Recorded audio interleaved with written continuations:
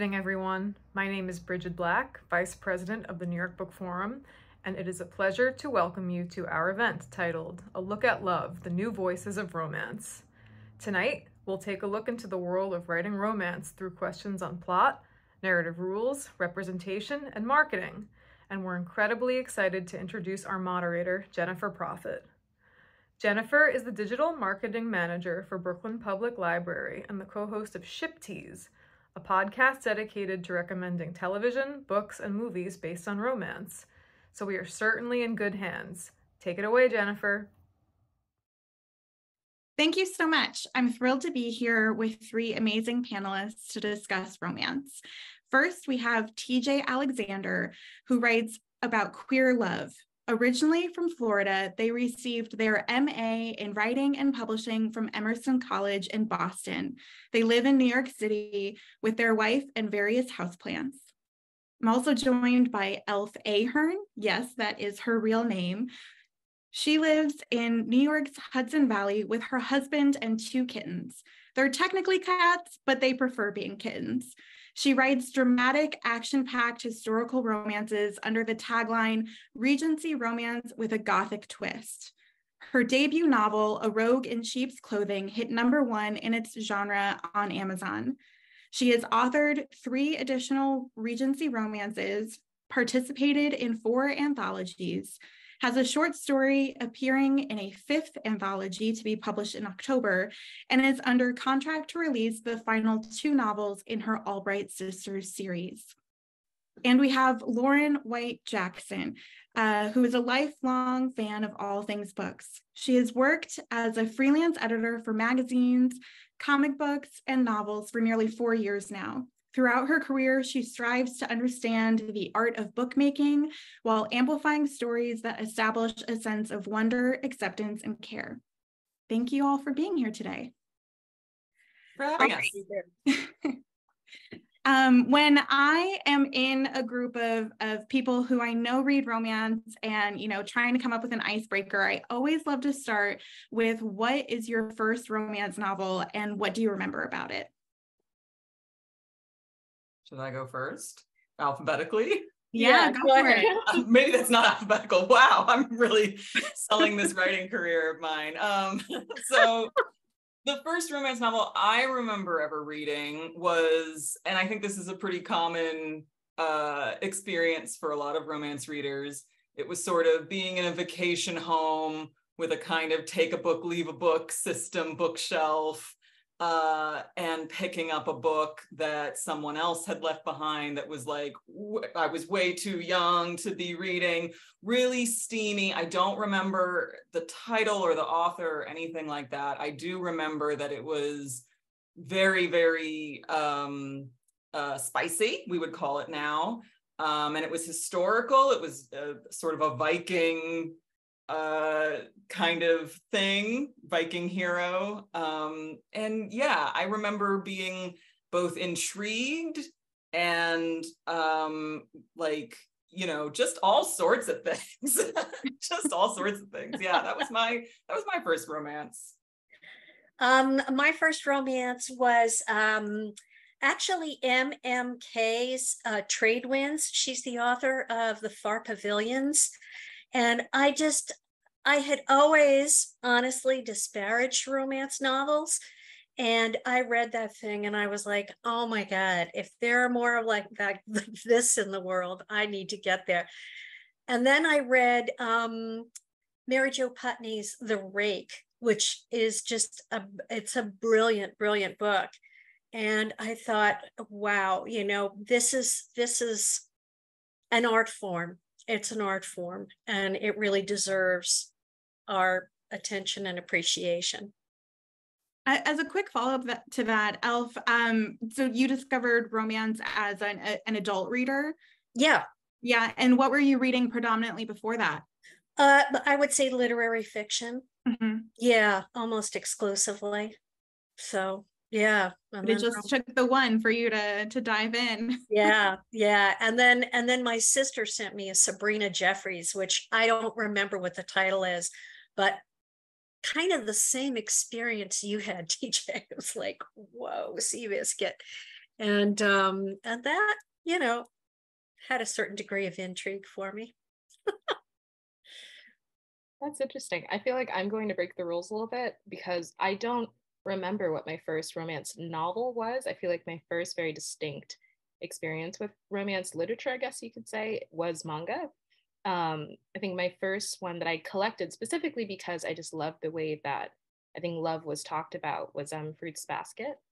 I had pretty much every volume. I still do, but I think it had it was almost like a literature crush for me. It was my first experience with feeling fluttery feelings and seeing how, I guess, multiple characters in a story can interact where there is romance kind of in the forefront. It wasn't completely about romance, but it was definitely relevant enough where I would almost like hold that book and as an example of like what I wanted to see in my own life. So a good introduction, I guess, if you will, to the genre. Yeah, that's great. When I was like a 9-10-year-old, I would rush home to watch Sailor Moon, and so that was kind of my introduction to all of that. She also shares the same birthday as me, so I was always like, we're destined to love this. But that was my introduction, and then like you were saying, I was like, I want more of this. I think as all of you have touched on, I want more of this, and really wanting to expand and explore the genre from there, no matter what the entry point was. You know, I didn't read, last night I saw a documentary about Judy Blume, and she was talking about how her honesty about sex and sexuality in her books was so revolutionary, and that she got like 1,000 letters a month from kids who were confessing things to her that they absolutely could not tell their parents. And they were curious. So many of them were curious about sex. And, you know, I think that actually is one benefit of romance. It's like it scratches that itch, for lack of a better, you know, phrase. But well, and I think it serves as a jumping off point, right? Yeah. For whether or not you're a teen who's kind of exploring these issues on your own, or an adult who's maybe like looking at things through a different lens. That actually leads me to my first question for you guys. Romance is often used as a tool for education and exploring identity, or maybe not a tool, but it is, you know, something where people can use it to explore identity and discover agency for themselves. So what do you think romance achieves as a genre for you personally, for readers collectively? PJ, you want to hit that first, or shall I? Go. You can go ahead and alphabetical. All right. Okay. So for me, I'm just gonna be very honest here. Like, I was a hot mess when I sort of entered the dating scene, and I just was with all kinds of wretched people, and you know, trying so hard to please people that actually we had zero connection. And so for me, reading romance kind of taught me the way to say no. You know, so it really opened my eyes as to maybe a far better way of conducting a relationship, and also to have higher expectations. Not, you know, I mean, I think that it is fantasy, but I also, my expectations rose for how I felt men should treat me. And so it's been very helpful, actually. Sure. Yeah. I agree with that.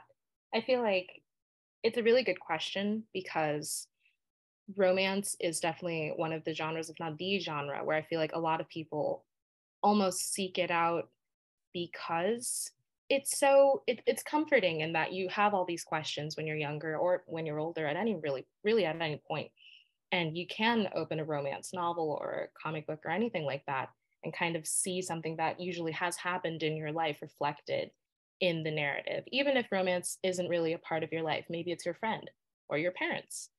It does a really good job, I think, of laying the groundwork for you and trying to understand, you know, maybe there's a certain dynamic in your life that you don't really care for, and now you've finally seen a character going through something similar. You understand how you would like to be treated or how you would not like to be treated simply because someone else decided that they were going to publish this work. It's almost like a group effort through the industry to try to understand love and understand how relationships ought to work, which I find really incredible, really. Yeah, I think there are some moments where I am writing a book and I am thinking to myself, like, gosh, I hope no one's using this as like educational tool. You know, I hope that they're not treating this like a textbook or anything.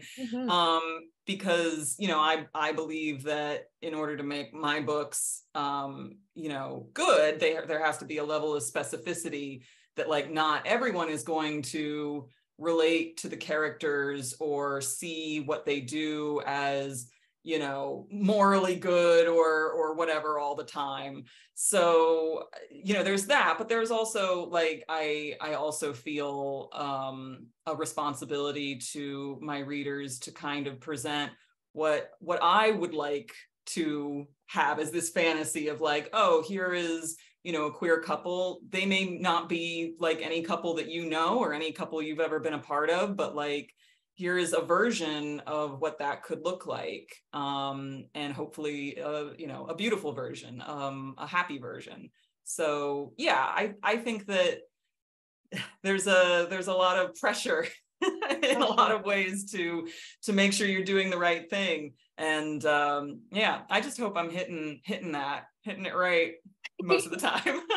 Yeah, I mean, I think it's very relatable. I think a lot of art authors and artists, but authors definitely feel like if you decide to write something, it is almost your responsibility to, like, do it correctly. But I actually think it's more charming that you can read about so many different scenarios. And, you know, it may have a happy ending, but it doesn't mean that everything's going correctly, you know, and as it should be during the story. I mean, that's life. So it's probably, in a strange way, almost comforting if you come across a story where it's like, oh no, they experienced this thing. Maybe I've experienced it. Maybe someone else in my life has experienced it. And it's hard and painful to read. But at least that person knows that they're not alone in, you know, reading it. And I think that's also what makes your writing so cool, TJ. And part of why I admire it. I think it's good. I think it's good to open a book and see scenarios that maybe like your life and completely not like your life, and still be able to say something like, oh, now I understand. Yeah. And I also think, like, you sort of live vicariously through novels, through any novel, you know. And I know my sister is she's a really obsessive romance reader, and she's single. She lives with my mom. She has a wonderful life with my mom, but I think that her she lives vicariously through reading romance, and I think it's a wonderful way to fulfill herself. Sure. So yeah. I'm sorry, Jennifer, I interrupted. Go ahead. No, this is all really great conversation. I was just gonna kind of tack on to both what TJ was saying and what you were just saying. Is I think that romance is such a vehicle for both exploring your own stories and, like, seeing people who look like you or who have similar experiences within those pages, but also an opportunity to explore, you know, experiences that aren't like your own. And that's really powerful. And I think that is something that with the happy ending, right, there's so much you can do within that. The happy ending is guaranteed. Everything else about life, about our stories has opportunity to be different and as varied as we are. Yeah. So that kind of brings me to a question about craft. When we're talking about writing love stories, writing happy endings, why did each of you choose to write about love and romance and pick the subgenres that you write in? Well, I got laid off from my job in 2008, and I was kind of flopping around. And this sister of mine, who was obsessed with romance, said, why don't you write romance? And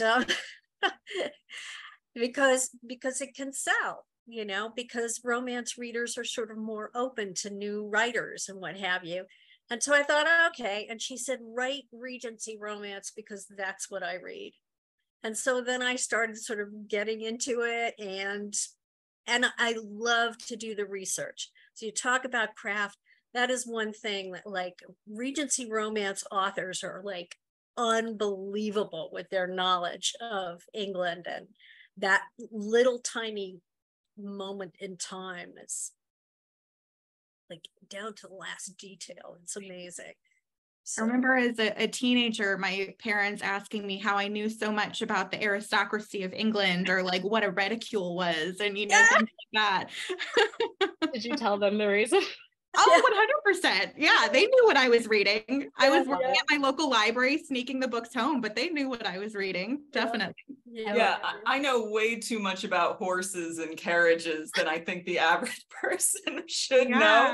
Like, I don't think there's going to be much use in my day-to-day life for horse and carriage knowledge, but when you can deploy it, man. Oh, you never know. Yep. You never know. Yeah. Oh, wow.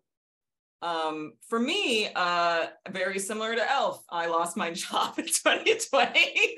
I was struggling to figure out what to do next. I had this idea kind of, shooting around in my head. I had not been into romance as an adult for very long. After, my prurient youngster interests sort of faded, as I realized, like, these books aren't actually for me. They're really straight. They're really super heterosexual. There just wasn't a lot of room in that genre for me at that time. And it was only when I got older and I started picking up, newer romances by queer authors and romances with a more, I guess, modern sensibility, you could say, that, I started thinking of like, well, if I were to write one of these things, what would it be like? And I had this idea sort of kicking around for a while. And yeah, I'd always been interested just, I don't know, in the parts of the stories that dealt with people's relationships and their emotions. Like, even if I was just watching like an action movie where you don't even like really learn the character's name, I would still be like watching it with like an eye to like, well, who's that? And are they into each other? And like, so yeah, it made sense to me to write about love stories because I think those are the most interesting ones. Everything else is just kind of like, to me, an excuse to lead up to the love story. That's funny. I relate to that so much. Yeah, like that movie True Lies. I don't know if you guys have seen it, like Jamie Lee Curtis and Arnold Schwarzenegger, and they're a married couple, and he's actually a spy who pretends he sells insurance or something like that. And it's this whole, it's a wonderful kind of love story, rediscovering one another, and but it's also this action-packed thing. And I think that the thing that is the most fun about that movie is the relationship. Like you said, can have all these guns going off and excitement happening, but it's the relationship that really keeps that movie together. So great flick, seen it many times. Yeah. Big fan. Yeah, that's a lot of what I actually talk about on my podcast, where we dive into all sorts of TV shows, movies, books. They don't necessarily have to be romance TV or romance novels, but if it has that relationship, we're diving into it because that is why we are reading that, watching that, consuming that. So I think we're all in good company here, right? We're all here for the love and the romance. Yep. Yeah, a true romance reader will be watching like a documentary and be like, ooh, who would probably be good together? These two talking heads. That's so true. You're like a news clip, but what those background people, they have a story. I feel a spark. Yep. TJ, you talked a little bit about the books, you know, kind of taking a break from romance as a genre because you weren't seeing characters that resonated with you or stories that resonated with you. I was wondering if, you know, if you can maybe start us on this, but maybe something all of us can talk about, the stories that we feel are being told now that we haven't seen before, because I think that we're really in an expansive time in the genre, you know, looking at so many different love stories, time periods, subgenres, all of that. Yeah, I think, you know, looking at what was being published, you know, when I found that book in a rental house in like, you know, late 80s, early 90s, compared to what is out there now, like clearly there's like a lot more different kinds, a lot more subgenres, I think. I mean, I don't know, I was like 7 like back then, so like it's hard for me to say for sure. Wasn't doing any surveys at that age, but like I imagine that you know, things have slowly and in small ways been changing over the last you know, decade or so. And that's good for me personally, because back when I was picking up those romance novels from you know, the library and such, it was, you know, universally heterosexual, universally white, and also universally like gendered in a way that like made it so heterosexual that I couldn't even at certain points like even enjoy myself. I was just like, well, why is he acting that way? Oh, that's how men are supposed to act? Okay, like that's not attractive to me.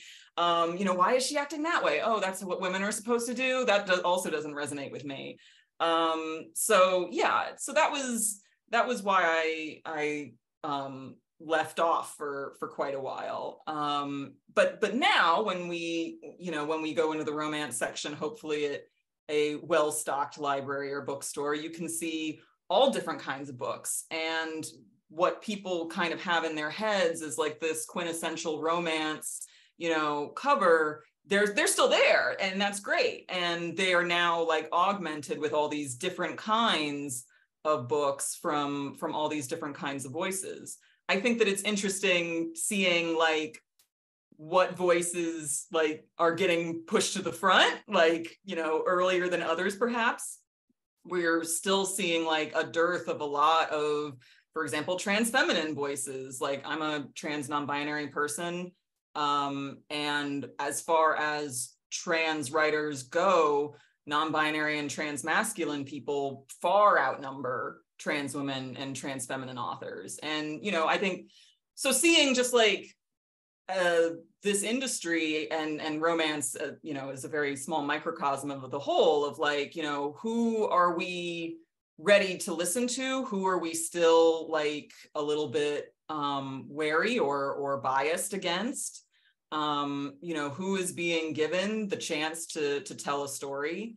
I don't know if this is answering your question. I went on a fun kind of a tangent there. No, but no, it's great. yeah, I think it's important to pay attention to, because I think it speaks to a greater need in a lot, you know, in a bigger picture. Mm-hmm. Yeah, TJ, I love your answer, specifically because one of my hobbies, which I find hilarious as someone who works in publishing, is I love going to bookstores and trying to guess like what trends are coming by looking at the bookshelves. It's actually really not that hard to do. But there was one moment during COVID, or maybe like 2022, where I walked in, I realized that the bookshelves looked completely different. Like you really could see everyone's efforts to try and tell new stories, new perspectives, all kind of just like captured in that one moment. And I think what's so beautiful about it is that we all love stories. That has always been consistent. Books are not going anywhere. And when you look at these shelves, you know, you are perhaps seeing stories that you have heard before or read before, but with new faces, you know, a new modern take on a classic story, which I find really exciting.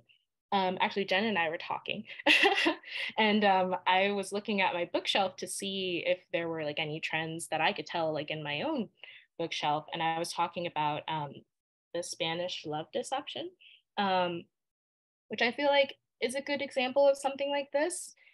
I had realized that I'd never really thought about that. Like usually if I seek out a romance novel, I'm not usually looking for something specific, but if I can be educated about someone's specific experience as well as just falling in love with the romance of the novel, that's like 2 wins for me.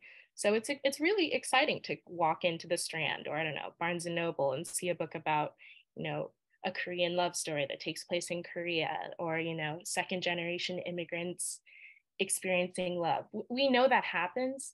Just knowing that it's taking place and it's like accessible to everyone, I feel like we're all going to find a really beautiful common ground that I think these novels allow, which is really exciting.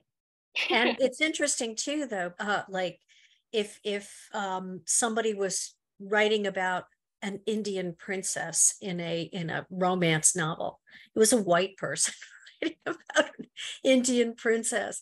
If somebody was writing about an American Indian, and I'm guilty of this in my latest short story, but it was a white person. So it was, stories like Pearl S. Buck, what is it? The Good Earth, right? White person writing about what it's like to be Chinese. So I find it amazing and wonderful and very exciting to be for people to be able to like sort of read these books from the perspective of people in the actual culture. Why is it that some women are more than happy to have their parents decide who they should marry? And I just think it's great. I think it'll open up a lot of minds, hopefully.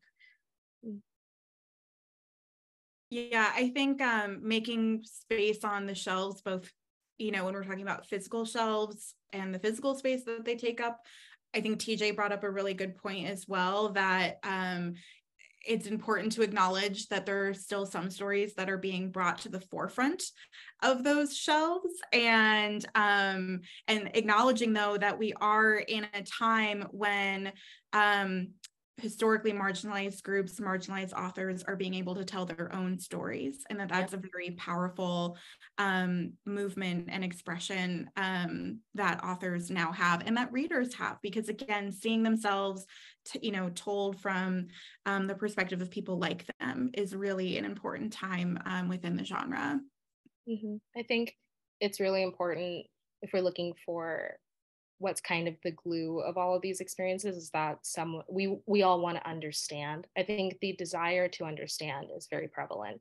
So as people are trying to write new stories and we're seeing new stories, like I love, I think it's called Children of Blood and Bone. Hoping I said that right. That is a title, okay. So I think it's the right title. Yeah, I love it.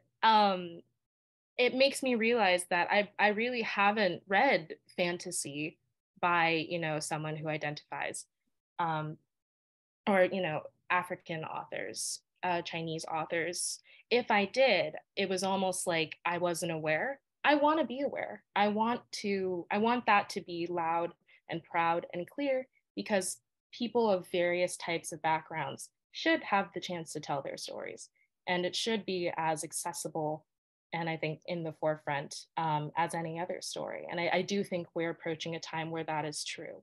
If I go to Barnes & Noble and I go to the help desk and I say, you know what, I would really love to read a story that's like X, Y, and Z, I am more confident now than as opposed to maybe 10 years ago that I will actually get that, not have to compromise. So I think that's exciting. I tutor kids, and one of my earlier students kind of missed the boat at some point in school, and didn't understand a lot of different things. So, and it really was just a matter of missing some of those lessons, or just not understanding. And so I tried to find literature for her to read that would really spark something. She's Black, and we looked all over the place for something. And then I found a book of short stories that were all love stories and all contemporary by a Black author. And I cannot begin to tell you the difference it made. It was just incredible. And it was really well written and just Like it just opened up whole vistas for her. It was wonderful.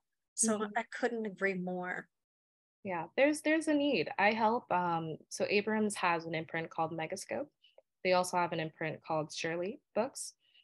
Shirley is focused on publishing LGBTQ plus authors, creators, as well as stories. And then Megascope tries to go for basically BIPOC creators and stories. And you almost don't even realize how much of a need there is until you publish these books and people are like, oh God, I've never seen someone who looks like me in this scenario. I've never read, someone who's like this. I didn't know that this was possible for someone like me. And I think that's everlastingly beautiful about literature, that it can achieve that. And the author and the reader never have to meet. Like you could be halfway across the earth and you will discover that, we're not so different. We all love, and you can discover that when you go to the bookstore now, and that's great. Yeah. And I agree with what you said about there being, so much room for so many different versions of, the same story. When my debut novel came out last year, it was a love story between a cis woman and a non-binary person. And that same year, Anita Kelly's debut also came out, which was about a non-binary person and a cis woman in a romance. And I remember thinking like, oh God, these books are going to look so similar to everybody. It's going to look like they're the same thing. And it's going to be really hard to, sell my book. And it wasn't the case at all. There was such a thirst and such a need to be filled by books like this that, we could have written the exact same book, which we didn't. They were both very different books. But like, even if they had been the exact same book, we would have probably been just as successful because, so many of our readership were people who were like, I'm going to buy all of these because this is what I've been wanting. And this is, what I finally am getting. And I'm going to overindulge. And I was like, hooray. Yes, good for everyone. Yeah. It's more is more, there's not really a limit for all of this. And, even looking at tropes, like looking at a different aspect of the genre, I could glut myself on friends to lovers and marriage of convenience and fake relationships, like there is not a limit that exists for those tropes for me. So, I think there's almost like an underestimation for how much people are willing to kind of reread the same story. It's just seeing different interpretations, different slices of that, because every person's approach is so different and perspective is so different. Yep. That does kind of bring me to one of the critiques that romance often gets, which is it's so formulaic. If it all ends in a happy ending, what is the point? Particularly when we're looking at other subgenres like mystery or other genres like mystery and sci-fi, how do you respond to that it's all the same? What's the point of reading romance? Well, first of all, I was just thinking about this today as I was reading through your questions, and people love repetition in a sense. Like little kids, they want to hear the exact same story, and if you mess up a word, they're like, no, XYZ, and so I do think that there's actually a comfort in the sameness, but I also I just feel like there, everybody writes so differently, and I think the way that everybody tells their stories can be so different. The characters are so different that essentially it's the excitement is in how they get there. It's the exact same thing as a thriller, as a spy novel. Like they all basically, end up with the resolution, the kind of happy resolution, and or not necessarily happy, but they're all resolved. Let's put it that way. So, the fact that romance has that guarantee at the end, I don't think it's a problem at all, and I don't think it's really all that formulaic. Yeah, no mystery reader is complaining like every time they crack open a new book, like, oh, another dead body. Like that's that's what you're here for, and everyone knows it, and that's okay. It's rank misogyny in a lot of ways, the way that people look at romance and say like, oh, it's fluffy and funny and cute and silly, and therefore it doesn't have as much literary merit as other genres. And okay, like that's like your opinion. Like it's wrong. Yeah, you can be wrong about it. Yeah, exactly. But no, you can't. You can't have that anymore, because just because it's written by women doesn't mean it's fluffy and just a bodice ripper and you don't have to pay attention. No, it's time. You can't judge it anymore that way. It's I don't almost like you want them to come up with a new and better argument, right? Yeah, better. Yeah. But if you press the argument, if you say like, well, what is it about this specifically? If it's not that it's repetitious, if it's not that it's, formulaic, then what is it that's bothering you about it? You come to this idea that like what is bothering these readers is that they don't think that serious thought should be given to happiness and love. Like that's kind of what it comes down to, right? Is that they think that other stories that are dealing with darker themes or things that are more like grim and gritty are somehow like inherently more impressive to write. And I don't think that's true. I think it's way easier to write a tragedy than it is to write a comedy, because everyone's on the verge of tears all the time. It's really hard to make somebody laugh. It's just almost impossible some days. So if someone is writing something that is, fluffy and it's engendering a reaction in the reader that's magical, right? That's like, you've just done a trick. You've just pulled it off. And I think it's way harder than people give it credit for, because they don't want to give it credit because they know they can't do it. TJ, you're great. I do. Yeah, I don't know. I find it funny that a formulaic nature of romance is even an argument, because I mean, in order for something to be a trope, it's going to be a formula. That just makes sense. And it's funny like that it would exist. I think it's a good thing that it does exist, because then we get novels and other mediums which play with that. I've read some where I thought it was really following the unspoken rule of how romance should go, and then they changed one detail and I was obsessed, because we've established, I guess, how these certain narratives should go. But no, they're not. Certainly romance is not losing any sort of traction because it might be predictable.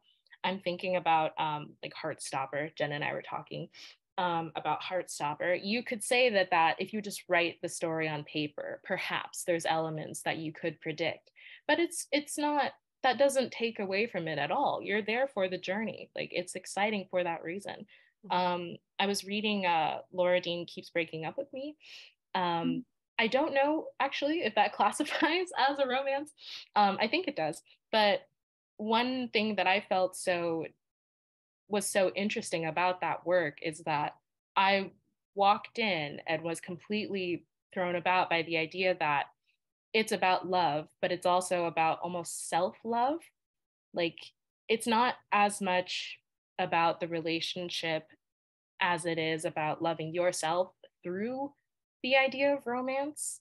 And I think that kind of brings me to the idea of romantic narrative, asking what we're allowed to talk about in romance novels. I think that's one of the main things too that's transitioning a lot and bringing up a lot of interesting points that we're really not doing the formulaic thing as much, I think, as people would like to argue. I think a lot of people are pitching stories nowadays, I read them all the time, that are talking about things that are a lot more complex than I think a typical romantic story would have. It's like self-doubt, panic, mental disorder. There's a lot that people are being really genuinely honest about, and it's adding, I don't know, context to the romance that we might be used to. But I think there's definitely powerful elements to both of those, a narrative that we would expect and one that feels really different. Mm-hmm. Could not agree more. No.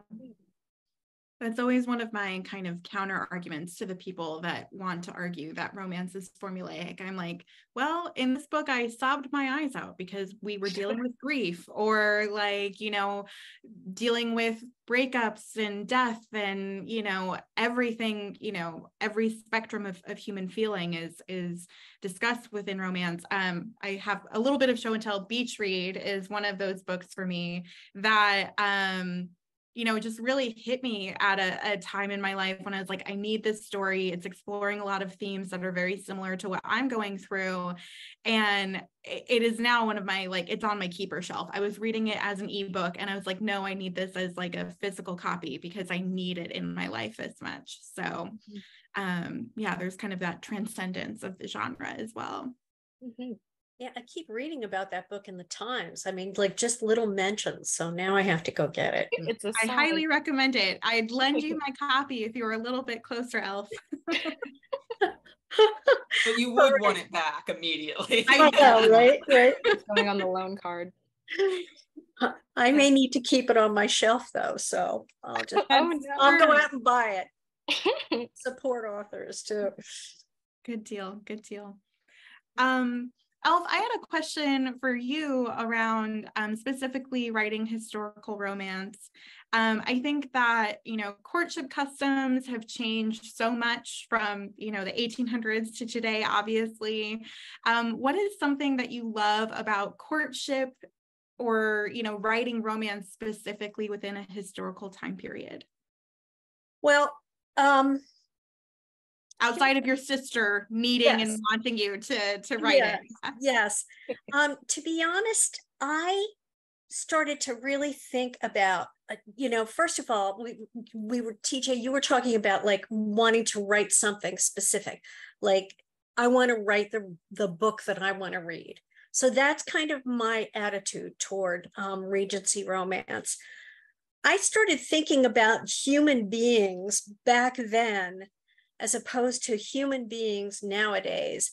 And it seems to me like probably there's a lot that we both share, you know, that women were a little bit more rebellious, that, you know, that the norms were perhaps not as strict. Now, there are a lot of readers who really want you to stay within the lines, but I break the lines. I make my characters, my women specifically, more rebellious, and that they have a little more freedom in their family.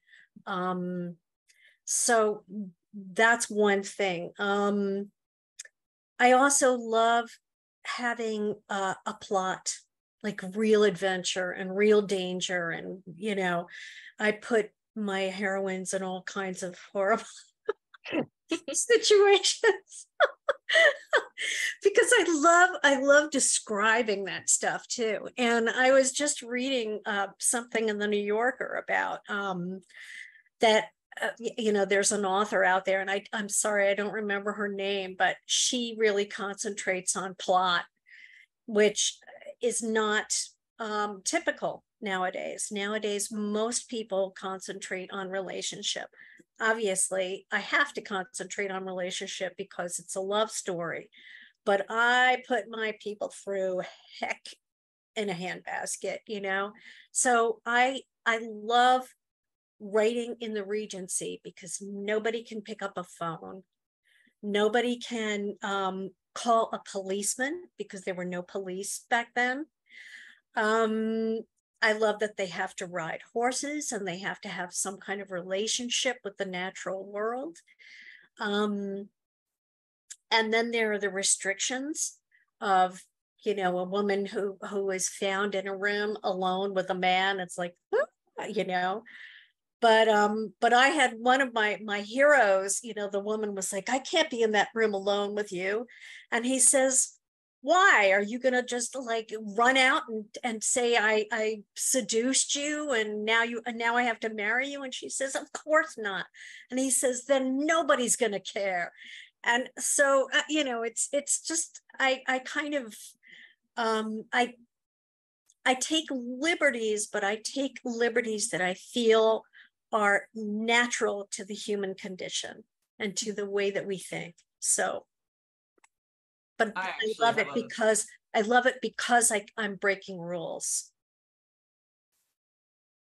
I love that. I love the idea of taking a genre that has or supposedly has a ton of rules applied to it, or a time period that supposedly has a ton of rules applied to it, and saying like, actually, I can do whatever I want.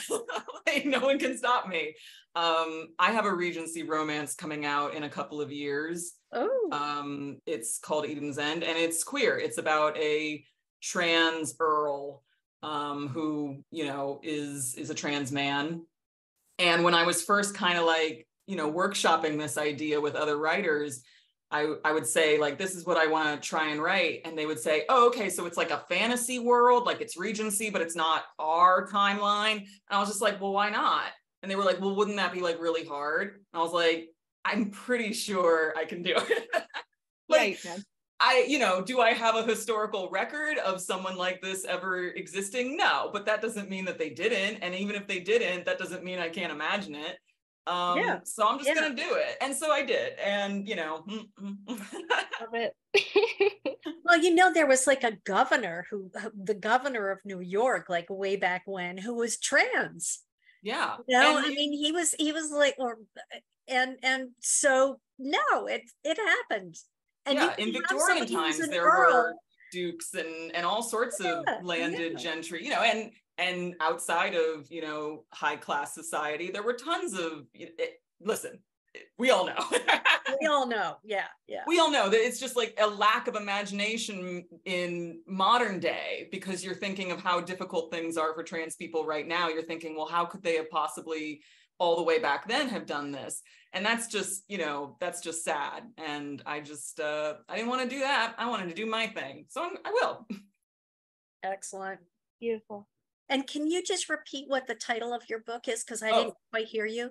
Yeah, it's called Eden's End. It's coming out in 2024 from Vintage Anchor. I'll be on the lookout. That's not a couple of years. That's a year. That'll be here sooner than we know. Wait, sorry. Zachary, I may need you to fix this in post.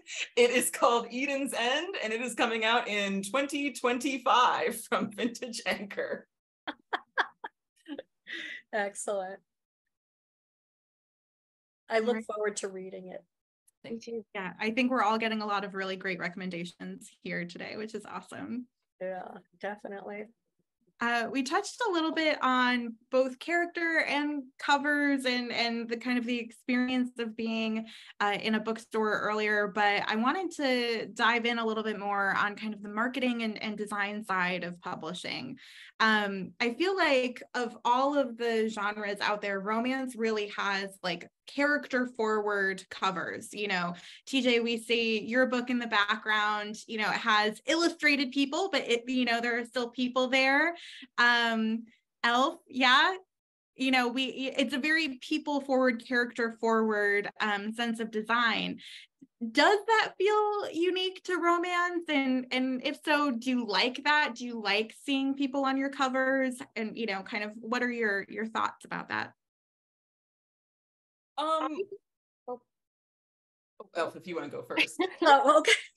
No, I think it is unique to romance. And let me just say that, like, I had a book come out last year, The Christmas Unicorn, and it didn't do so well. And I think because all it has on the cover is a unicorn, and people didn't know it was romance. And then my first book was published with this beautiful horse on the cover, who is a major character. But I think that the book would have done better. I mean, it was #1 in its genre on Amazon, but I think it will do better when I repackage it and put, something as sexy as this one's got on it, So I think it's pretty consistent, which has always been fascinating to me, that there are the characters are often on the cover because obviously, you know, these design teams, they're amazing, they're incredible. And it's very interesting that we have almost created this unspoken rule that if we're going to read about the relationship, we need to see, or not all the time, but very, very, very commonly, we need to see the characters. And it's not that, you know, they're not always facing the front. It's not like just two character profiles facing the front. Obviously, Yeah, there's always this one right. too, you know. There's clearly, you know, creative layouts to how you can do this.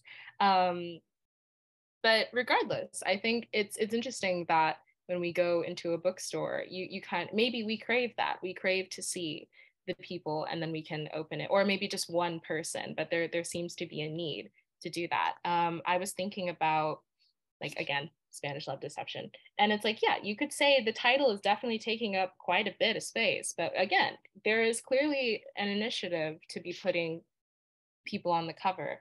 I was thinking about Heartstopper 2. I have Heartstopper 4 with me. Nice. And it's not like, again, you don't have to see the faces, but maybe it's just a sense of familiarity with people, or perhaps we just want to feel like we can immediately relate to them being on the cover. But I do think there is some sort of initiative in the marketing, or in the design at all, that you should see them very quickly. Yep. Yeah, I think that, you know, just like any genre, romance covers have a visual language that is supposed to hopefully help the reader or the bookseller or the librarian understand, like, oh, you look at it and you know, like, oh, this is a historical romance, or this is a contemporary romance, or this is a rom-com. Right now, illustrated covers happen to be the visual language of contemporary rom-coms, which is why so far all of my covers have, you know, been like that and featured, you know, the characters on the cover.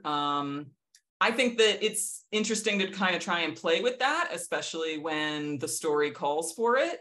I really, really want to talk about the cover of my next book, but I can't because we have not announced what that book is yet. But I look forward to seeing covers trying new things and playing around with that visual language, because just like the stories themselves, I think that there's a lot of leeway with what will work. I think that for the most part, readers and booksellers and librarians are really smart. And even if something is a little bit different, I think that if the designer and the artist are, you know, skilled enough that they can, you know, really make sure that the message is getting across, that like, this is what this book is and this is what it's about. Mm-hmm. Yeah, there's definitely a coding between genres. You know, a couple of years ago, 50 Shades of Grey came out that harkened in an era of the object cover. The Hating Game came out, and that's when we're seeing all of the illustrated covers that are coded as romantic comedy. So it really is like covers are as much a language for readers and booksellers as they are for, you know, authors and how they want their book to be represented. Yep. So what other things besides covers do you think that readers are kind of responding to these days, particularly when it comes to like things that work on the marketing end of the spectrum? Book talk, you know, I think might be part of the conversation, but certainly however you want to answer. Well, I think blurbs are really important. I used to write them for Penguin Random House, and you know, that's a real art form. I mean, I would send something in and the editor would just make it sing. And, you know, there were other authors who would be like, no, I want to do this with it and make it sing. And, you know, I think a blurb is really super important to give people you know, a little idea of what's going to happen.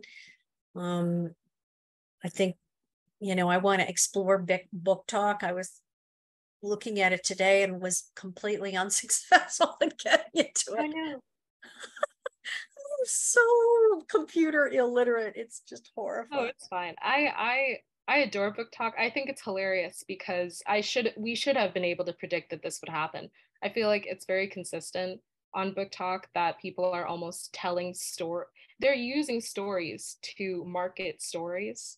And I think that's very magical. It will be like, oh, maybe you don't even know that they're marketing a book to you, but they're going to do like a POV video, or they it sounds like they're telling you about their own experience, and then they'll drop a pile of books and be like, if you liked this, then you'll probably love this pile of books. So it's like the community, the reading community, already knows all of the unspoken rules, and they know how to play with that. They know how to pull you in by talking about, you know, my ex, you know, did this, and it's like, oh, and now here's 5 books that where this happens, and you will love it. Yeah, I think it's just great. It's interesting to watch. Yeah, I'm a little baby author, really. I only have a couple of books out, so marketing and all of that is still much a mystery to me. I mean, I've had a great marketing team at Atria for both of my books, and they seem to be, you know, doing great. I hope, though, that in the future, publishers and marketers in general think more about how to reach an audience that wouldn't traditionally be readers. You know, there are a lot of trans and non-binary people that I would love to say, like, hey, you know, have you heard of this book? Like, you might like this. You may not have read a book in a really long time. You may not have read a romance in a really long time because maybe you were looking for something like this and it didn't exist before, and now it does. So how do you reach those people? I don't know if we figured that out yet. I really hope that we do, though. Yeah, reintroducing, I think, people to literature, no matter the reason. I think I've seen a few things where I'm like, oh, that's just wise. Like the other day I saw a TikTok. I don't know if I would classify it as book talk, but it did involve a book, where the book was a cake, actually. So it looked like a book, and then someone sliced into it and revealed that it was a cake. So as I'm sure you could guess, a lot of people who bake were like, oh, wait a minute. I thought I was watching, like, you know, a cake video, and, you know, and vice versa. I thought I was watching a video about books. So I think we're getting a lot of very organic ideas from the readers. They're coming out with ways to talk about, you know, things just based on their own hobbies. And that's exciting, because I agree, TJ. I think there are definitely people who, like, there's a common joke like, oh, I haven't read a book, you know, since school, or like maybe they go to conventions or cons and they're interested in something that's like book adjacent, but they don't actually buy a book. There's definitely settings where I think marketing teams can definitely come out with ideas, you know, but budget willing, because that's definitely a part of the conversation. But yeah, I do think there are a lot of like setting bending, if you will, places where you could kind of cross over and talk to people who don't even know that they're looking for that story. Right. And I think that's once we start to fill in that gap, I think it's going to be really cool. And I think it's also kind of what Elf said earlier on in our conversation about, you know, being able to have an experience where like you find a story that resonates with a child that you're tutoring, you know, and handing that off to them and kind of taking down some of the barriers to reading, you know, for younger people. But I also think looking at how we can do that for adults as well is really an important part of the equation. Yep. Yeah. So I just have one final question for you, and we've collected a lot of recommendations here, but I want one more recommendation. If you could recommend one book to get someone into romance, what would it be? Well, I would recommend the book that got me back into romance as an adult, which was Rebecca Weatherspoon's Rafe, Buff Male Nanny. I mean, it was a brilliant book, a wonderful like cover. And I saw someone talking about it on Twitter, like, look at this, it's a romance about a buff male nanny. And I was like, sold. Like, I immediately knew like this wasn't gonna be, you know, your mom's romance novel or whatever. It was, you know, something I hadn't seen before. And I loved the hell out of that book so much. I should go back and reread it. I love that book, TJ. And similarly, like it was like one sentence and I was sold. I was like, say less, you know, yeah. we're good. I was like, he has a job and he's good with kids. Like, Oh my the goodness. bar is so low. I know, Like, right? for Right. male heroes for me. Yep. Yep. I don't know. Like, I still think The Rig is just about the best books that I just love it. I think it's an amazing book. So, Hating Gabe, that's really fun. Yeah. I feel like mine, it's not a novel. And I wouldn't say that I moved away from romance, definitely not deliberately. But this was probably one of the most gentle, I think, approaches to romance that I'd read in a while. It's called Tiny Love Stories. It doesn't have people on the cover. Basically, it's basically like paragraph long submissions to the New York Times, and people just like type whatever experience they've had to the New York Times, and they made it a book, so you can like, it's little sketches of the scenarios. It's very what I would call like bite-sized literature. And personally, I just fell in love with how simple the book looks, and then you open it and you realize like how deeply complex, how stories can be. It's almost like a heartbreaking paragraph, and then a paragraph that shows you joy, grief. You can find all of it in this book. So after you finish it, which I have not, you almost crave to have something similar in another book. So gateway romance. I love that. That sounds so interesting. Mm-hmm. Join me, read the book. Whenever I'm recommending, I say, like, what did you like previously? What is your entry point to books and literature outside of romance? And I will give you that recommendation. So I think that's exactly, like, this is, you can read a few paragraphs of this and get that love story and get those good feelings of the genre. So I totally get why that's a great recommendation. Mm-hmm. All right. Well, thank you all for joining me for this lovely conversation about romance. I love talking with all of you about books about love and love stories. Thank you. Thank you for having me. Thank you so much, Jennifer, for leading us through this conversation, and TJ, Lauren, and Elf for giving us a look into the genre. For our audience, if you find yourself interested in our organization and would like to learn more about the things we do, please feel free to venture to our website at newyorkbookforum.org. Our next event will be focused on lifelong literacy and how we as an industry are fighting to ensure the love of reading stays alive and well. Thank you for spending this hour with us, and we hope to see you at our next event.